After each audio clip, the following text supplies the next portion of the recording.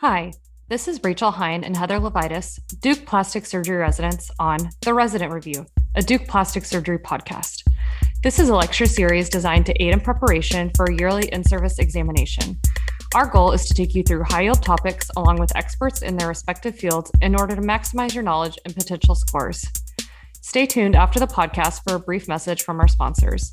And remember to visit www.theresidentreview.com to study along with our outlines. Today, we'll be continuing our quick hit series on pressure sores.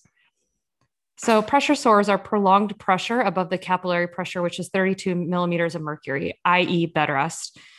You can get sacrum, heel, and occiput ulcers from lying down and ischium from sitting. Heather, why don't you take us through the stages and diagnosis of pressure sores? So there are 4 stages that are used to classify pressure sores. Stage 1 is described as well-circumscribed sore with non-blanching erythema. The skin is intact, but has a red discoloration for more than 1 hour after relief of the pressure.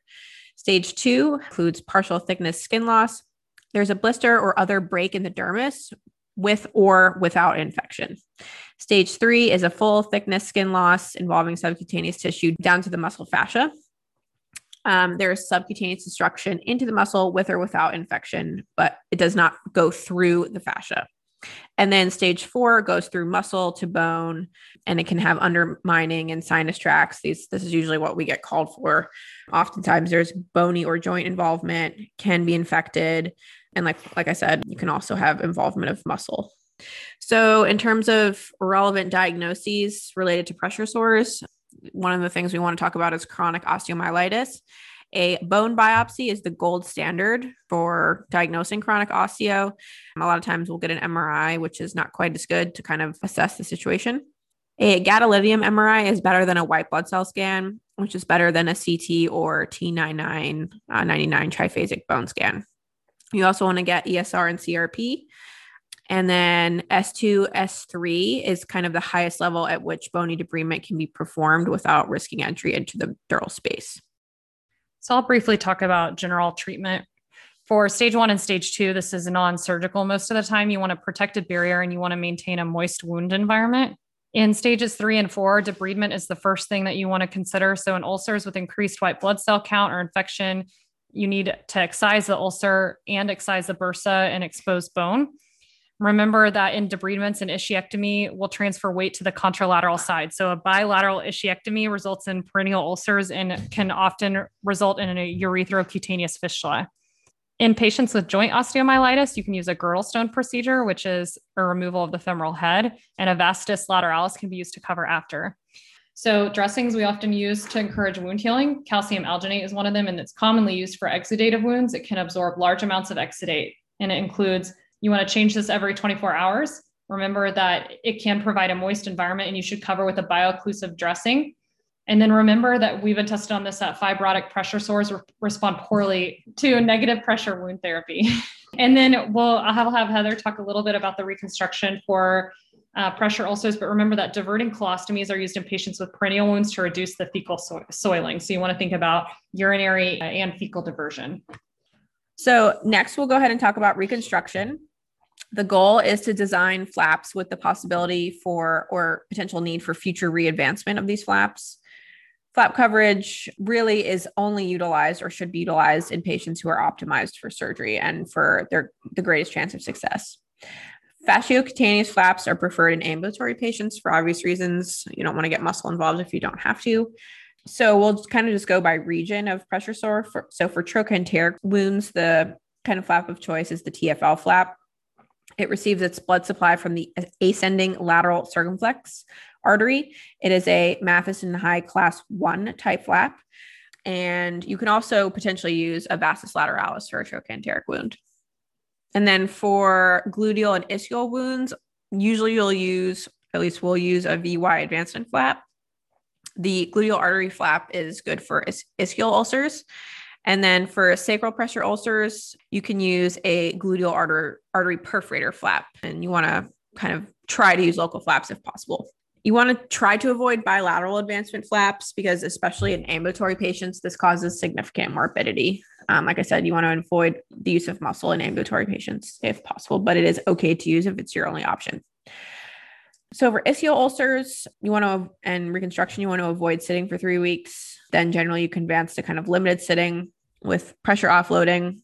And then for questions in particular on the exam, sometimes they'll try to trip you up, but you want to make sure that you know what flaps have been used in the past so that you either, can re-advance them or pick something else. So the next flap we'll talk about is the posterior thigh flap. Perforators include the inferior gluteal artery and perforators from the thigh skin. It can be fasciocutaneous or a superiorly based tongue flap. The maximum movement of a posterior thigh flap is about 10 to 12 centimeters. And then, like we kind of said, gluteal thigh or thigh fasciocutaneous flaps are the first option, should be the first choice for ambulatory patients with ischial ulcers.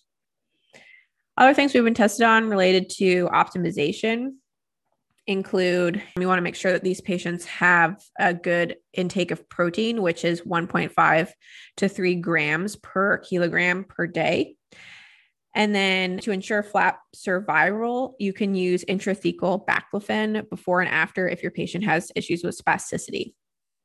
So some risk factors for flap dehiscence include a young age of less than 45, history of same-site surgery failure, an albumin value of less than 3.5, a hemoglobin A1C of greater than 6, and a history of ischial reconstruction already. So risk factors for recurrence include paraplegia, age greater than 70, immobility, poor nutrition, low BMI, anemia, end-stage renal disease, cerebrovascular disease, a recent hip fracture within 3 months, again, an ischial wound, a previous pressure ulcer, and a hemoglobin A1C of greater than 6. The highest risk of recurrence is the presence of paraplegia in patients. The most common cause of death in paraplegic patients with pressure ulcers is chronic amyloidosis and renal failure. All right, so now we'll go over some miscellaneous topics. So autonomic dysreflexia, which we've been tested on, can present as headache, hypertension, bradycardia, flushing, sweating, and this can be due to uncontrolled sympathetic response to a stimulus, and it's usually in paraplegics above T6. So stimuli can include bladder distension, rectal distension, musculoskeletal injury, pregnancy, and treatment is to remove the inciting event. So we had a question about a patient that had a full bladder, and it was to place a Foley. Administration of succinylcholine in paraplegics may cause hyperkalemia. So remember, they have upregulated receptors in the damaged muscles. This will cause peak T waves, and you want to treat with a calcium chloride to stabilize cellular membranes, and then bicarbon glucose insulin combo to offset the acidosis and bring potassium back intracellularly. And then finally, with adults or dependents that come in with decubitus ulcer reconstruction, you want to be on the lookout for elder abuse, especially with unexplained bruising or neglect, and you want to report this to Adult Protective Services. All right, so thank you so much for tuning in for our pressure sore talk. I hope you enjoyed it, and stay tuned for our next podcast. We would like to thank Allergan for their continued support of our podcast. Allergan Aesthetics is now a part of AbbVie, an international leader in many different therapeutic categories.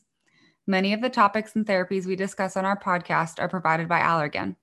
They continue to be a leader in the fields of breast reconstruction, abdominal wall reconstruction, medical aesthetics, and much more. Additionally, they are dedicated to supporting the education of plastic surgery residents and plastic surgeons across the country.